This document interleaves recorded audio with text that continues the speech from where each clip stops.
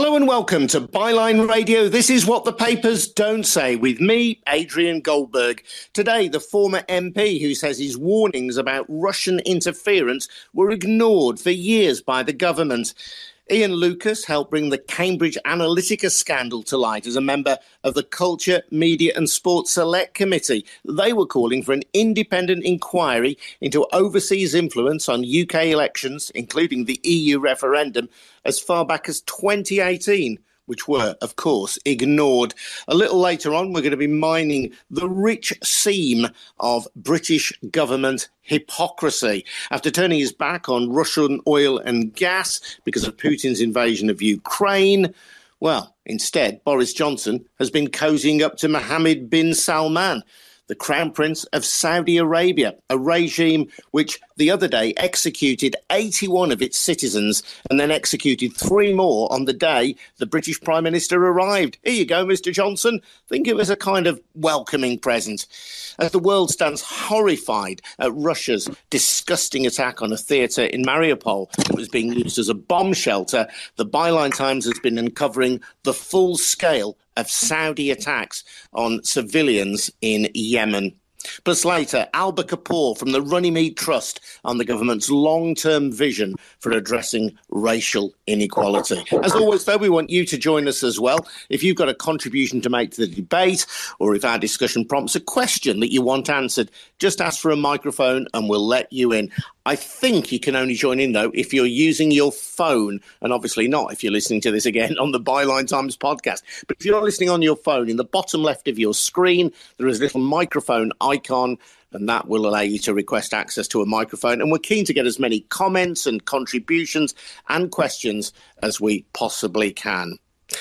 The Byline Times, just to explain, in case you're new to all this, is funded by ordinary people like you. We're not backed by any oligarch, heaven forbid, or any wealthy proprietor or any corporate interest. We don't stand for any one political party. We stand for fairness and justice, and as journalists for truth and for honesty. To support us, could I encourage you, please, to take out a subscription to the Byline Times. If you do that, you'll get a great monthly newspaper, the Byline Times, but you'll also be supporting Byline TV, the Byline Times podcast, Byline Radio, and our news-breaking website, bylinetimes.com. And that's where you'll find details of how to subscribe at bylinetimes.com. Let's talk first then to Ian Lucas, who's the MP, or was the MP, for Wrexham, Labour MP, from 2001 to 2019. Now an author. His book, Digital Gangsters, about the malign influence of digital campaigning and foreign interference on politics, is out now. Ian has written for the Byline Times about how he tried to blow the whistle on Russian meddling, but was ignored by successive Conservative prime ministers. Ian, welcome along to Byline Radio. Good to have you with us. Hello there. Thank you very much for inviting me. Now, when you were an MP, you were MP going back a long way, 2001, more than 2 decades. When did you first become aware of a problem? I think this particular problem really came to my attention around the time of the 2015 general election. And it really came in from 2 different directions. Firstly, I noticed from the House of Commons Register of Members' Interests that a lot of Conservative MPs had been receiving donations from people with Russian-sounding names. And literally, I knew nothing more about that than that. And secondly, I was also very aware in the 2015 campaign itself, the general election campaign, that for the first time, Facebook was having a huge influence on the campaign itself in a way that I'd never experienced before. And I've been fighting general elections since the 1980s. And it really profoundly changed the way the campaign worked. Well, let's talk about those 2 things separately then. Firstly, this issue of Russian donations to the Conservative Party and to people who, in at least your case, were fighting your seat. Where did that money come from, and why did it set alarm bells ringing for you? Well, I was really puzzled by the election result like a lot of other people. And it's always difficult to predict elections, but this one seemed particularly strange because most people, if people can, it seems an awful long time ago, but it wasn't that long ago, David Cameron secured an overall majority in that election, which was unexpected. And I simply looked around my area. It wasn't actually my particular seat, but I noticed that the marginal seats in North Wales, which was near to where I was, there were donations recorded in the House of Commons members' interest by someone called Alexander Temerko that I'd never heard of. And I then looked beyond North Wales and saw that he'd also made lots of donations to other people in Wales and also across England. And I thought to myself, well, firstly, why is he doing this? Secondly, who is he? And thirdly, what are they doing with this money? So that was the first thread that really got me interested in this. Well, let's follow the line of Temerko then, just for a moment. He's somebody who I know that our colleague at Byline Times, John Sweeney, has written about. Yes, there's an excellent article by John for listeners if they're interested in following this up, which is very helpful. Yeah, but briefly then, what's the story of Temerko? Well, he's from Ukraine, Russia, and I actually spoke to a conservative recently who was very adamant that he wasn't a Putin supporter, and the complexities of the politics in Russia and Ukraine are such that I cannot contradict that in any way. But he's someone who's interested in the energy sector in particular, and has been particularly active in Northeast England, although, as I say, his donations have gone right across the UK. And he's also, very recently, people may have noticed, been involved in a spat with Penny Mordaunt, the Portsmouth Conservative MP, because she wouldn't support a particular project that he was involved in locally. And he's someone who's been really active in Tory politics for well over the last decade. And we're talking about hundreds of thousands of pounds worth of donations here. The election that you're talking about, Ian, where you thought, well, these results haven't quite gone the way that we expected, and that set you on to this quest, really. What's been going on here? This was the 2015 election. Yes. And then in 2016, there's a connection between Temerko and Boris Johnson, which has been reported by the journalist Catherine Belton and the author Catherine Belton, who has reported extensively on Putin and his connection to various oligarchs. And Temerko, it is said, persuaded, along with a group of Eastern European businessmen, Boris Johnson to back Brexit in 2016. Well, of course, Brexit comes along in 2016, and I confess at that time had no awareness of the way that social media campaigning was playing a massive part in that campaign. And what is essential for us to understand is that the social media campaigning is pretty much an unregulated world. Certainly outside the period immediately around elections on a day-to-day basis, this still holds true. You can spend as much as you like on social media campaigning, and very largely the content of it is something that is completely uncontrolled and unregulated too. And as I discovered as I went deeper and deeper into this, it's very much the case that very often people who are involved in elections won't know what's being said about them, because a lot of these conversations and a lot of the information that's been sent round is actually in private groups on Facebook. So you don't have access to them unless you're a member. But the groups can be, there's one particular example that I refer to in my book, had over 33,000 members, and my majority of the time was 1,700. So they're very, very low, from which you're excluded, even as a candidate, even though you're the person that's being talked about. And this is the position today. This is the position that needs to be addressed by legislation, but hasn't been. Yeah, I'll come to that, Ian. Let's just finish on Temerko. I mean, he's an interesting figure, isn't he? And as I say, I'd refer you to the article by John Sweeney, and there's no suggestion of wrongdoing on his part. He's supported traditionally a wing of the Conservative Party that has been anti-Brexit, and has been anti-Putin. I think he called for the arming of Ukraine. So, this isn't a black and white story. No, it is. Let's be clear about that. You're being very fair, as I expect from my life. Yeah, but at the same time, as you say, he's been involved in this row with his local MP, Penny Mordaunt in Portsmouth. But I suppose his story brings into focus the question of who is donating money to UK politics, to political parties. How much are they investing? Where does their money come from? And what do they expect in return for their investments? His scale of donations have been quite considerable, haven't they? I mean, it denoted on one occasion £90,000 on just one occasion for a bronze bust of David Cameron at a Conservative fundraising bash. One of the donations in Wales that I saw was for £20,000 at an auction for an auction prize for a Conservative MP, and that I kind of, that's completely beyond my experience as a member of Parliament. Someone donating, putting an auction prize in like that. So it's really enormous sums of money. In fact, I mean, the most I would spend the most I ever spent on an election campaign, it was a very hard-fought campaign where £12,000 was spent. And one of the things that we've been proud about our politics until recent times is that ordinary people could go to the House of Commons because you didn't need to be a millionaire like in the United States. And those days are gone.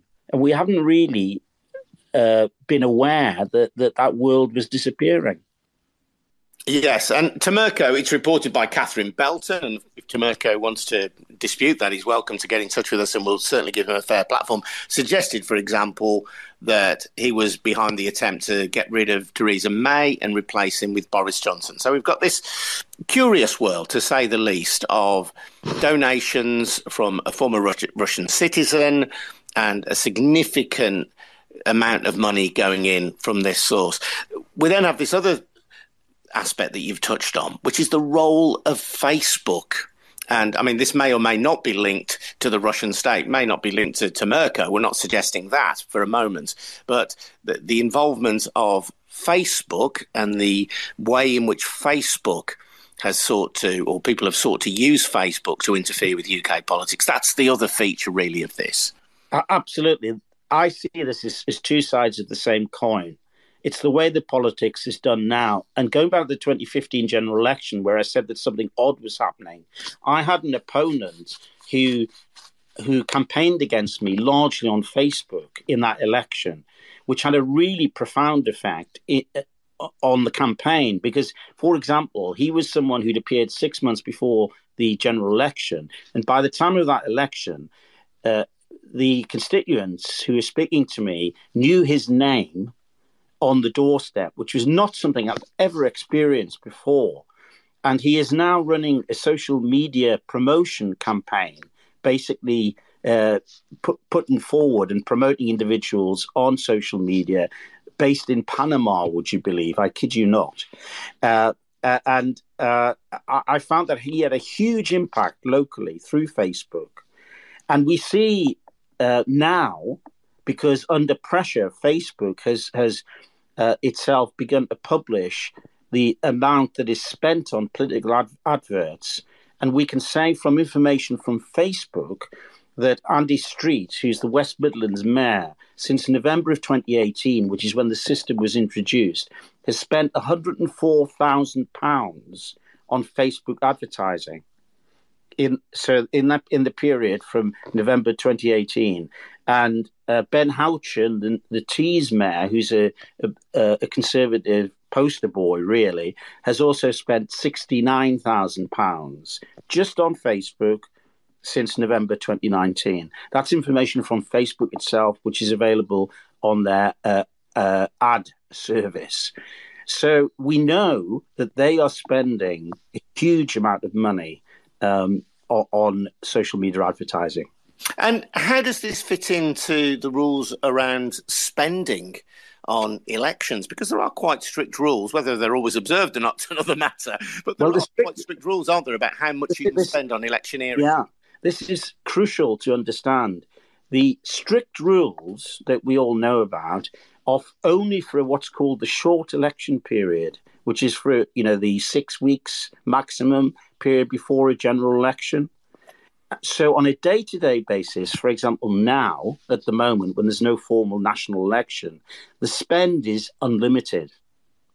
And what is happening now is that these are being used, these unlimited spending limits are being used to allow endless campaigning. And the reason why we see Boris Johnson day in and day out in high-vis jackets and Liz Truss with her fur hats going out to Eastern Europe is because these are forming images that are being circulated to voters on a day-to-day basis. Every day this is being spent. So that the limits that we're used to just don't apply in the way that we have experienced in the past. We used to have a short campaign. I've been a candidate since the 1990s, and a long campaign. Now campaigning is constant, but regulation is completely inadequate because regulation, the electoral regulation that we're talking about, largely predates the existence of Facebook, which was only created, remember, in 2004. So our electoral law is completely unfit for purpose at the moment. And this has been said both by the Electoral Commission and by the Information Commissioner repeatedly since 2017, 2018, which is when I really began to get into all these issues in detail. But the government has done nothing about it. And even today, when it's publishing the online safety bill, it's really excluding the role of elections in the approach that it's taking. Yeah, I was going to ask you about that then, Ian. Is there anything in the online safety bill that would address this sort of out of election period spending via social media? No, there isn't. And, it's being published virtually as we speak. Yeah. But certainly in draft form, it didn't include that. In fact, we had an elections bill, ironically, which was introduced by the Conservative government, which is hugely controversial and may well run into the sand because of opposition in the House of Lords. The elections bill actually tries to restrict the role and limit the powers of the Electoral Commission, which is exactly the opposite of what it should be doing. And it does very, very little. It does do one thing about adding imprints on social media adverts, which is welcome, but is completely inadequate. But this issue about spending limits is not addressed at all. Interesting stuff. Ian, I'll come back to you in just a moment, just to say hello to people. If you have just tuned in, my name's Adrian Goldberg and you're listening to Byline Radio. Hello to Daryl. Hello to Pat. Hello to Andy. Hello to Julie. Hello to Gas Newith. Hello to Kate. Hello to Dr. Emma. Hello to Heather. Hello to Byron. Hello to Martin. Thank you very much indeed for listening in. And if you do want to join in, by the way, if you're listening on your phone, in the bottom left-hand corner, you will see a little microphone icon. And if you've got a sensible comment to make, something to add perhaps to what Ian has said, or a question that you want to ask him, by all means do get in touch, because we love welcoming the world to Byline Radio. This is a global phenomenon, and people can listen to this again and may well be listening to this again on Catch Up on the Byline Times podcast. But if you're listening live now on Byline Radio, this is your chance to get on air, to ask a question, to make a contribution. So do take advantage of it. This is coming to you from the Byline Times. The Byline Times report without fear or favour. We have no corporate backers. We rely entirely on people like you to keep us going. We have a brilliant monthly newspaper, the Byline Times. If you subscribe to that, you're helping to support this radio station. You're helping to support the Byline Times podcast and Byline TV, as well as our news-breaking website, bylinetimes.com. And that's where you'll find details of how to subscribe at bylinetimes.com. A little later on, we're going to be talking about just thinking really about this awful attack by Russia on the theatre in Mariupol in Ukraine, but comparing the coverage of that, and that is an appalling and disgusting attack on civilians, no question about that. We're not seeking to excuse or diminish that in any way, but contrasting the coverage of that with civilian deaths in Yemen, which have been rained down upon it by Saudi Arabia, the country that Boris Johnson was visiting yesterday, because he no longer wants to deal with the repugnant Russian regime. Seems he's quite happy to deal with the repugnant Saudi Arabian regime. And we'll also be talking as well a little bit later about the government's attempt to tackle racial disparities. That's what they call them, racial disparities. Some of us might just call them racial inequalities. So all that to come. And as I say, if you do want to join in, if you want to make a contribution, if something hasn't been said, or you think you've just got an insight to offer, or if there's a question you want to ask, just tap the little microphone icon in the left-hand corner and feel free to join in. Ian Lucas is with us. Ian was the MP for Wrexham between 2001 to 2019. His book, Digital Gangsters, about the malign influence of digital campaigning and foreign interference on politics, is out now. Now, Ian, you did try as a member of the DCMS Select Committee, that's the Culture, Media and Support Select Committee, you did try to blow the whistle on potential interference in UK elections as far back as 2018. Is that right? That's right. I mean, the first line of questioning that I really used with Facebook in February of 2018 was about overseas interference, because I confess that I'm a lawyer by background. And it seemed to me that there seemed to be a big hole in the law, in that if you could pay for this type of social media advertising from abroad, how would we know about it? And how could we stop foreign interference in our elections, which was a pretty fundamental tenet of our democracy? And I first asked about that in February of 2018. And that was a Facebook representative. And what was incredible to me at the time was that he pretended to have never heard of that issue ever being discussed before. And remember, this is after the Brexit referendum in 2016 and after the huge controversy in the United States that led to the Mueller Commission producing its report and the accepted interference by Russia in the US presidential election in 2016.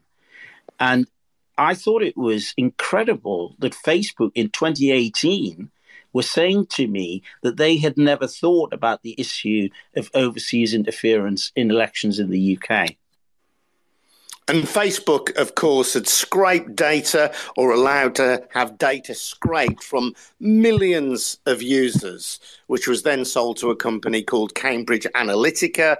Cambridge Analytica then used that in that presidential election campaign to target Facebook users in support of both President Trump, as he became, and Senator Ted Cruz as well. So it was disingenuous, to say the least, for Facebook to claim ignorance. That's being kind, Adrian, because actually what happened was that in this same session in February of 2018, Facebook didn't tell us in that session, even though we specifically raised Cambridge Analytica in the session, that of this scraping that had taken place at the end of 2015 and the fact that they had actually sanctioned an individual for carrying out that scraping. That's the way that they approach it. So they didn't even refer or highlight this. And it was a couple of months later, about 6 weeks later, I think, that Chris Wylie blew the whistle and we first discovered about the detail of the scraping that had taken place in 2015, and first discovered the detail of that, even though there had actually been an earlier newspaper article about it. So Facebook were were highly disingenuous in that session in 2018. And when I first started on that session, I thought Facebook was a good thing. I all of my perception of Facebook today is from my own experience of the way that they have approached me, the committee we were serving, and Parliament, and the way that really their behaviour has been an absolute disgrace. And of course, that warning or that call for more investigation that the DCMS Select Committee raised in 2018 was ignored. It should be said, was ignored not by Boris Johnson, but by Theresa May, who was then Prime Minister. But then ignored by Boris Johnson because he was the Foreign Secretary at the time. And what's really interesting about Boris Johnson is that there's also a conversation that he had with Lavrov. I think it was December 2017, where Boris Johnson suggests overseas interference in the Brexit referendum. And if people look at my Twitter feed, they'll see that is actually, that conversation is on there. And Johnson introduced this very weird distinction where the government was suggesting that overseas interference had taken place from Russia, but it was unsuccessful, and it had always been unsuccessful. And I asked another cabinet minister who is at DCMS, Jeremy Wright, about that in detail in a session, because I think it's a completely ridiculous distinction to make. I mean, the important issue here is that somebody's trying to interfere in our democracy. It's not whether it's been successful or unsuccessful. Yeah, and just so people know, and Ian, who may not be up to speed on this, Lavrov is Sergei Lavrov. He's the Russian foreign minister. And as you say, there was a press conference in December 2017 when Boris Johnson has raised this question. He suggested that attempts by Russia to interfere in the Brexit referendum had been unsuccessful, but there was no denial that attempts had taken place. Well, that's correct. And what's incredible is that the government then refused to investigate further. Yeah, I mean, it's a weird thing, isn't it? Sorry to jump in there, Ian, but it's a weird thing, isn't it, to say that attempts at interference have been unsuccessful. How can you know that if you haven't traced back what those attempts were and what impact they may have had on the outcome? How can you be conclusive without doing the investigation? And I raised the point yesterday, and I feel very passionately about this, that there are people who supported Brexit who would regard themselves as patriots. There are plenty of people who are Remainers who would regard themselves as patriots, not nationalists, not head-banging right-wingers, but certainly people who supported Brexit who would regard themselves as patriots, people who believe very deeply that the United Kingdom should be a sovereign nation. Now, you can agree or disagree with that or the degree of sovereignty that we really have or that we ought to have. But nevertheless, this is a position that many people sincerely hold, and these are people who are without malice and who mean no harm to anyone, if you know what I mean. I'm trying to distinguish them from sort of head-banging right-wingers. And my point is, Ian, that those people who would regard themselves as patriots, surely, this is, as you say, it's not about how the Brexit result went or the referendum result went. It's about whether foreign powers are trying to tell British people how to vote and what to do. That should concern every citizen of this country, surely. Well, it concerned Boris Johnson when he raised it with Sergei Lavrov, the Russian Foreign Affairs Minister. Yeah, and let's be clear on this. When I was having the conversation in February of 2018 at the start of this with Facebook, the position was that I voted for Article 50. As I was a Remainer. I campaigned for Remain. But my constituents voted 59 to 41 in favour of Brexit. And when the vote took place at the beginning of 2017, I felt obligated to take account of what they had said, and I voted for Article 50 at the beginning of 2017. And the fact of the unlawful the unlawful activity of the Vote Leave campaign didn't become, it wasn't actually found until July of 2018. So that huge steps had been taken before we knew that there had been a breaking of spending limits and so on in the referendum. So the whole many of these questions were not investigated, and the primary recommendation that the committee on which I served was making was, let's have an investigation into this. We didn't say, everything needs to be overturned, we need to overturn Brexit or anything like that. We were simply saying, let's have an independent investigation into interference in our democracy, just as the Mueller Commission had in the United States.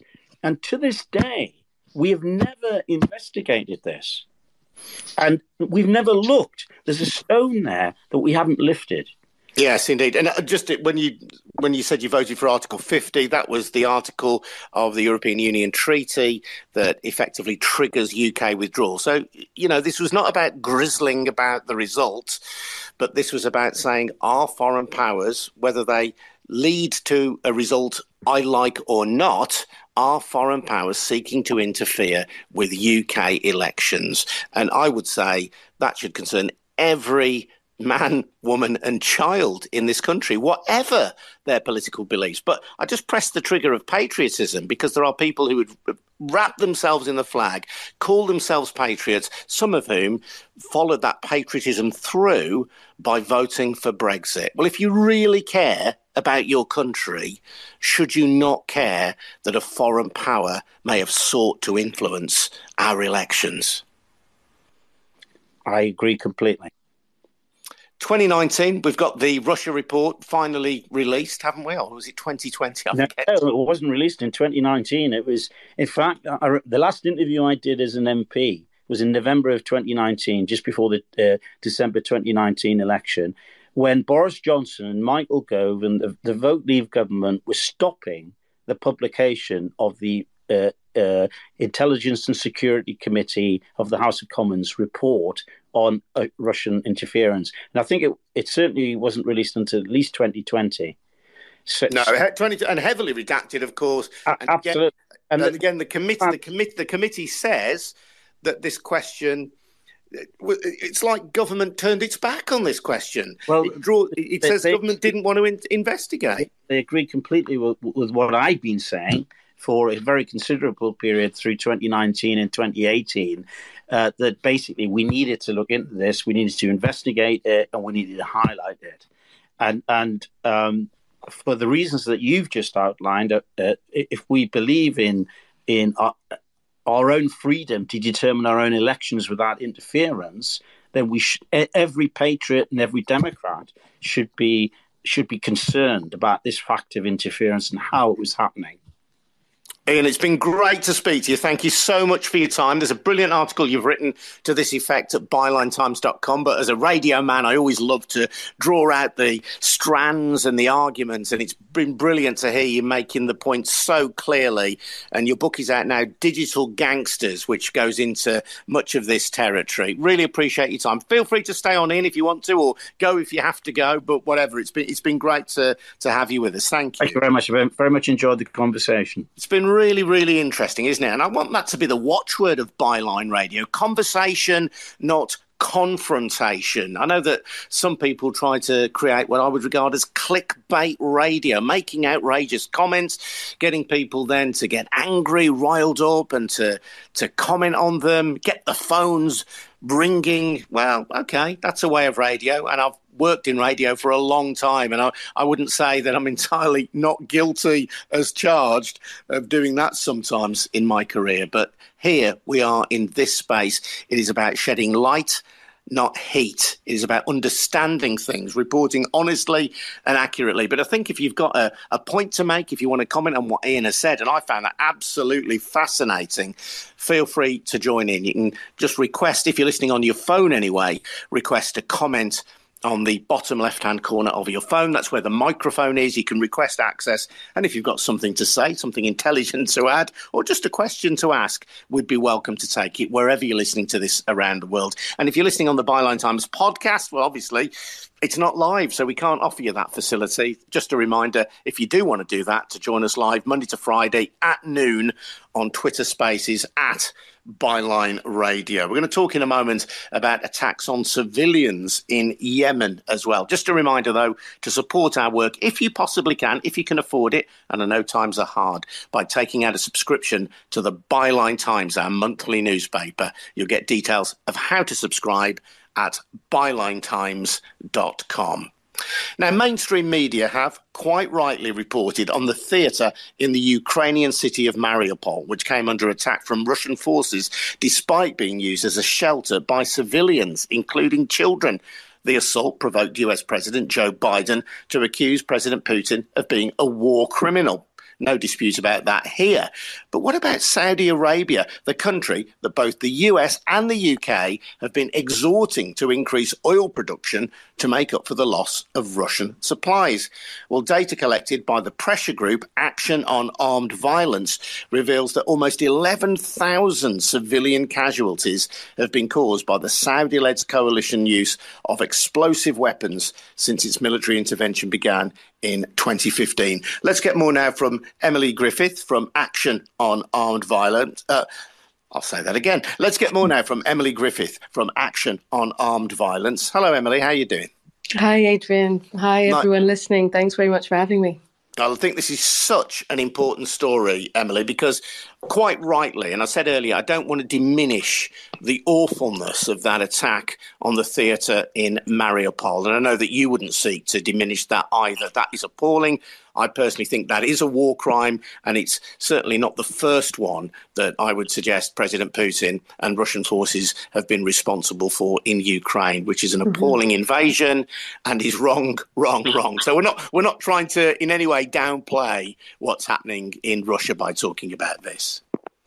No, absolutely not. I mean, and the theater bombing is sort of just it's tragically very in line with the tactics that we've seen Putin's forces use in Ukraine since the invasion began. I mean, thinking of the bombing of the maternity hospital last week in Mariupol. So these are, war crimes to be sure. And one thing that at AOAV we can do is we can evidence with data the way that Russian explosive weapon use has harmed civilians in Ukraine since the invasion began, since 2014, and in Yemen by the Saudi-led coalition. And that's what this article seeks to do. Take us back then to 2015. How does the Saudi government and its supporters in other Gulf countries become involved in Yemen? What is the cause? What is the argument? Sure. Well, our data shows that sort of over the last decade, the Saudi-led coalition are responsible for nearly 11,000 civilian deaths and injuries from their use of explosive weapons in Yemen. And this has been part of their movement against the Houthi rebels. But we see that they sort of indiscriminately bomb civilian infrastructure, populated areas, towns, villages, cities. They rank third in the world's leading state perpetrators of civilian casualties from explosive weapon use, second only to Assad's forces in Syria, and then an unknown categorization of state perpetrators. And, of course, the UK and the US have been courting Saudi Arabia, Mohammed bin Salman, precisely because of the invasion of Ukraine. You know, where Russian oil and gas is now off limits, or as off limits as we can afford for it to be, given the fact that we are addicted to oil and gas and fossil fuels in the West. So we look for new sources, and then we go to this country, which is responsible for crimes of a similar scale, of a similar degree, of a similar nature to that of the despot in Russia that we're seeking to distance ourselves from. Absolutely. Yeah, I think it's very important to evidence with data the serious contradiction and double standard that's at play. Yesterday, Liz Truss on Sky News said that, although she disagrees with a lot of the policies of Saudi Arabia, we need to face the reality that Vladimir Putin is an aggressor who is, quote, wantonly destroying a sovereign neighboring country. And so they're seeking ties with other countries as a source for oil and gas. And this is true of Putin and his invasion of the Ukraine, but that reality is very much the same, if not worse, in Saudi Arabia's war in Yemen. We've recorded 15,905 civilian casualties from explosive weapon use in Yemen. And our database shows that the Saudi-led coalition has caused 68% of those civilian casualties through their use of explosive weapons, primarily airstrikes. 85% of civilian casualties caused by Saudi strikes were on populated areas. So it's the same offenses occurring by Russian forces in Ukraine are taking place in Yemen by the Saudi-led coalition.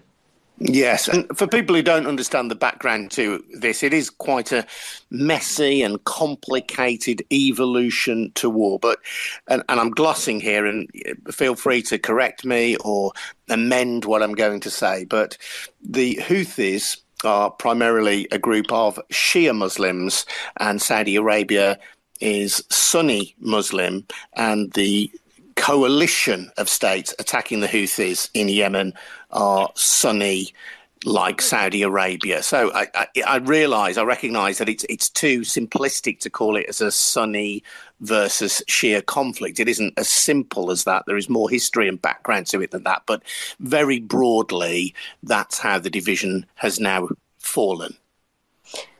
Yes, and I think that can be something to point to in the targeting of civilian infrastructure with a conflict that is based in religious and ethnic differences like that. Civilians are often caught up in the crossfire of such a conflict and targeted. Beyond cataloguing it, and clearly that's a very valuable and important thing to do, Emily. I mean, does that research go anywhere? I've seen the write-up on bylinetimes.com, and it's a really powerful piece of data collection, even though ultimately we are talking about human lives. When we talk about civilian casualties, we are talking about human lives. You can catalogue it, and you can draw attention to the hypocrisy, for example, of Liz Truss, the Foreign Secretary, who's described Russia as a country wantonly destroying a neighbouring sovereign nation, which is exactly what Saudi Arabia is doing. Where else does this go? Is this just about flying the flag for this story and saying, look, this is really important. People are dying here, innocent civilians?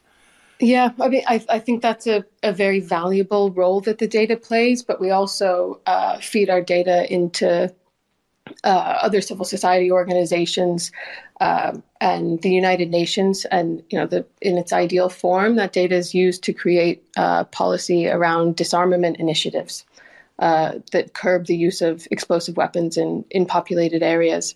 And then for this sort of data article specifically, I hope that it contributes to a conversation about sort of widespread double standard that we're seeing in the political, media, and public response to the loss of civilian life and limb from war when it occurs in Ukraine, in a European country, compared to when it happens in Yemen.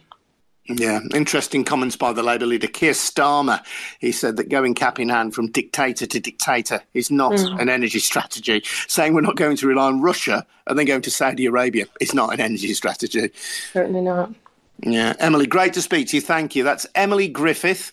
Emily is from Action on Armed Violence. If you want to see the full report, go to the website bylinetimes.com. That's bylinetimes.com. We'll be on air till about 1 o'clock.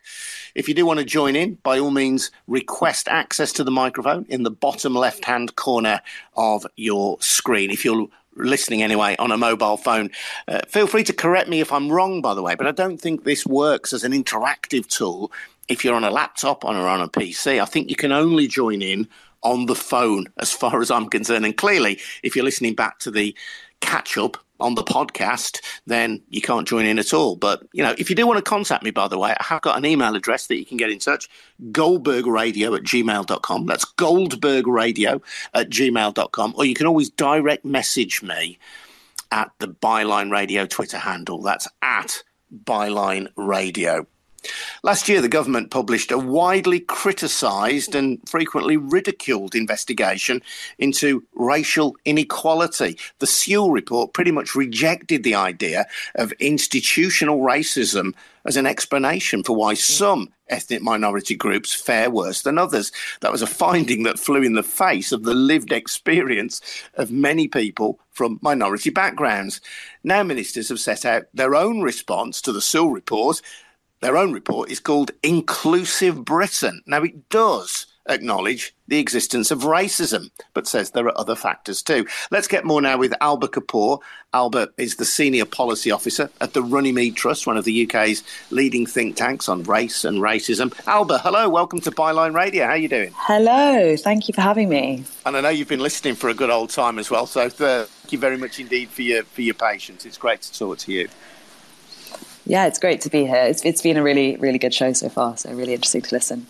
And the Sewell report was embraced by Boris Johnson. People from minority ethnic backgrounds, I'd say almost to a man and a woman who I spoke to, simply thought it was nonsense. It just did not tell the story of that experience. But that was all kicked off by Black Lives Matter, wasn't it? There was, the terrible killing of George Floyd, the Black Lives Matter protests, and underpinning many of those protests was an understanding or a belief in institutional racism. So that's where this sequence of reports all comes from.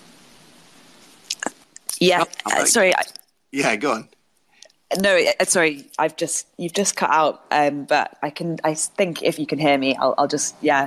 No, absolutely, as you say, this report, the Inclusive Britain report, comes 2 years after the death of George Floyd and Black Lives Matter protests, and also 2 years after the COVID-19 crisis, which really exposed the devastating realities of racism in our society and racial disparities, which really was a matter of life and death during a crisis that impacted everyone. We noticed that there were certain communities already dealing with lots of different stresses and difficulties in our society that were having to bear the brunt of this crisis much more. And what this report is sort of the culmination of the government's work in this area. And we welcome any measure to address racial disparities in our society. So it's a first step, it absolutely is. But it does not go anywhere near enough in addressing the deep injustices facing Black and ethnic minority groups in our society. Where does it diverge from Sewell in a way that you think is positive? So it clearly wants to distance itself from the widely discredited Sewell report. So there is not a regurgitation of the same rhetoric that we saw last March from a report that did a number of really damaging things for ethnic minority communities. Firstly, diminished the realities of institutional racism in our society. Secondly, it reduced a lot of the key disparities that we notice in housing and education, for example, to issues of culture and behaviour. And thirdly, it didn't offer a sort of space to come together for race equality organisations, for Black and ethnic minority groups to openly discuss the evidence that we know to be true of the extent of racial disparities. So this government response doesn't regurgitate that language in quite the same way, which we're pleased to see. But it also, as I said, doesn't really go far enough at all in beginning to address the extent of the injustices facing Black and ethnic minority communities. A lot of the language in this report, a lot of the recommendations in the action plan is very much sort of about frameworks and commissions rather than targets and actions. One of the things that I was just looking at was one of the recommendations on maternity deaths, for example. And obviously we know that there is this sort of alarming disproportionality at maternity deaths for Black and ethnic minority women. But instead of really providing a target, which is what we've pushed for, to reduce this disproportionality, the government have promised instead to, and I quote, consider evidence-based interventions. This is not what we need. There needs to be urgency behind actions like this. So we're quite clear that even the recommendations that have been offered, they're sort of duct tape over an outstanding and deep-rooted issue.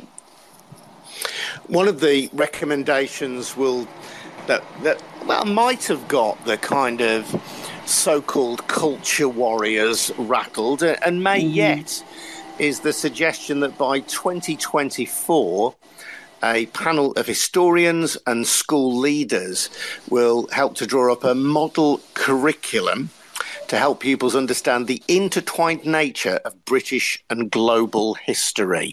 Now, that could be taken as a code for Britain being honest about its past. When people like the National Trust seek to be honest about Britain's past, they're often descended upon by an avalanche of abuse. But it seems to me that this provision does open up the prospect of a more honest conversation about British history, for good, but particularly for ill.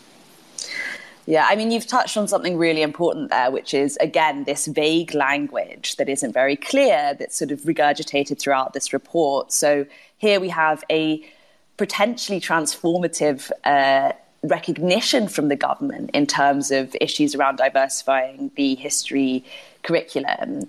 But it's not clear what they're really getting at. And I think you're really right to put it in sort of a broader context, which is a context not only of the sustained and persistent attack against institutions, organisations and people who have been fighting to diversify the curriculum for Britain to have an honest and profound and deep conversation about what colonialism was, what impact it has on our society and what needs to be done now. And then also the continuing work that's being done by the government to push against conversations around race in the classroom. So what I'm thinking really about is this introduction of the new impartiality guidance that came out over the last few weeks, and which basically made it much harder for teachers to have conversations in schools about Black Lives Matter and racism. And so this is all happening in tandem with one another. So what we need to do when we read these recommendations, which are a welcome first step to opening up the possibilities for conversations around diversifying curriculum, is also be aware of that broader context, the context which really shows that the government have not been progressive on this conversation so far. They've not been willing to listen, and in fact have issued some quite damaging statements and guidance in this area in the past. Just want to finish by focusing a little bit on language, Alba, because, as you say, this is kind of a rather vague document, and we'll have to wait and see what it actually means in practice. It was launched by Michael Gove from his Levelling Up department. Two aspects of language really intrigue me. One is the reference to racial disparities. And I questioned this earlier. Are we seeing some linguistic shape-shifting going on here? When we talk about racial disparities, is what we're really talking about racial inequality, but an inequality that dare not speak its name? And also the suggestion that across government departments, the phrase BAME, Black and Minority Ethnic, might be replaced. What are your thoughts on that? The way in which language is a central feature of this discussion, I think, is actually quite... It makes quite clear a fear about addressing the real underlying issues. So the government have focused so much energy on a discussion about how to refer to ethnic minority communities in our society is in and of itself indicative of a government not quite willing yet to do the meaningful work to address structural and institutional racism. So absolutely, I think language has a really important role to play in this conversation, but often has been focused upon too much as a way of not really engaging with the other key issues. And I just wanted, you brought up levelling up, and I think it's just important to say this, which is that the government have touted this as part of their levelling up agenda. But let's not forget that Black and ethnic minority communities have had almost no role to play so far in the levelling up agenda. So the 10% of local authorities with the highest concentration of Black, African and Caribbean communities received less levelling up funding than the 10% of local authorities with the lowest concentration. So basically what we're seeing here is that communities of Black and ethnic minority populations are not getting government funding when other communities are, despite the fact that they often live in very deprived areas and are in urgent need of government support. And so this is, I think, again, another part of this broader context that needs to be kind of fit into the picture here, which is that this is not part of the broader agenda so far around levelling up that has seen the inclusion of Black and ethnic minority groups. In fact, actually, some of the levelling up rhetoric has been really damaging for Black and ethnic minority groups. And what we're hoping from here is a sort of step change from this government to try and include Black and ethnic minority people in that agenda, because they've been left out so far, and that's a real shame. Fascinating insights. Thank you for your time today. That's Albert. Thank you very much. Really good to speak to you. Senior Policy Officer at the Runnymede Trust, one of the UK's leading race and racism think tanks. As I say, the point really of Byline Radio is to shed light and not heat. This is not clickbait journalism. This is not about getting a row on air. This is about having a conversation, not a confrontation. And thank you so much for listening, whether you're listening live on Byline Radio or whether you're listening via the catch-up on the Byline Times podcast. Just to encourage you once again, if you can, to support the Byline Times by taking out a subscription or a membership, go to bylinetimes.com. That's bylinetimes.com. And I know that those of you who do listen to this show are our biggest supporters. So if you can, please spread the word on social media, not just on Twitter, but on Facebook, on LinkedIn, on TikTok, wherever you live on social media, and let other people know about what I hope is the most intelligent but accessible hour of radio that you will hear today. Thanks so much as well to my guest today, to Albert Kapoor from the Runnymede Trust, from Emily Griffith from Action on Armed Violence, and to Ian Lucas as well. See you all again tomorrow. We're here Monday to Friday at noon via Twitter Spaces at Byline Radio, and later on via the Byline Times podcast if you didn't catch it live. Thanks all very much indeed. See you tomorrow. Cheers.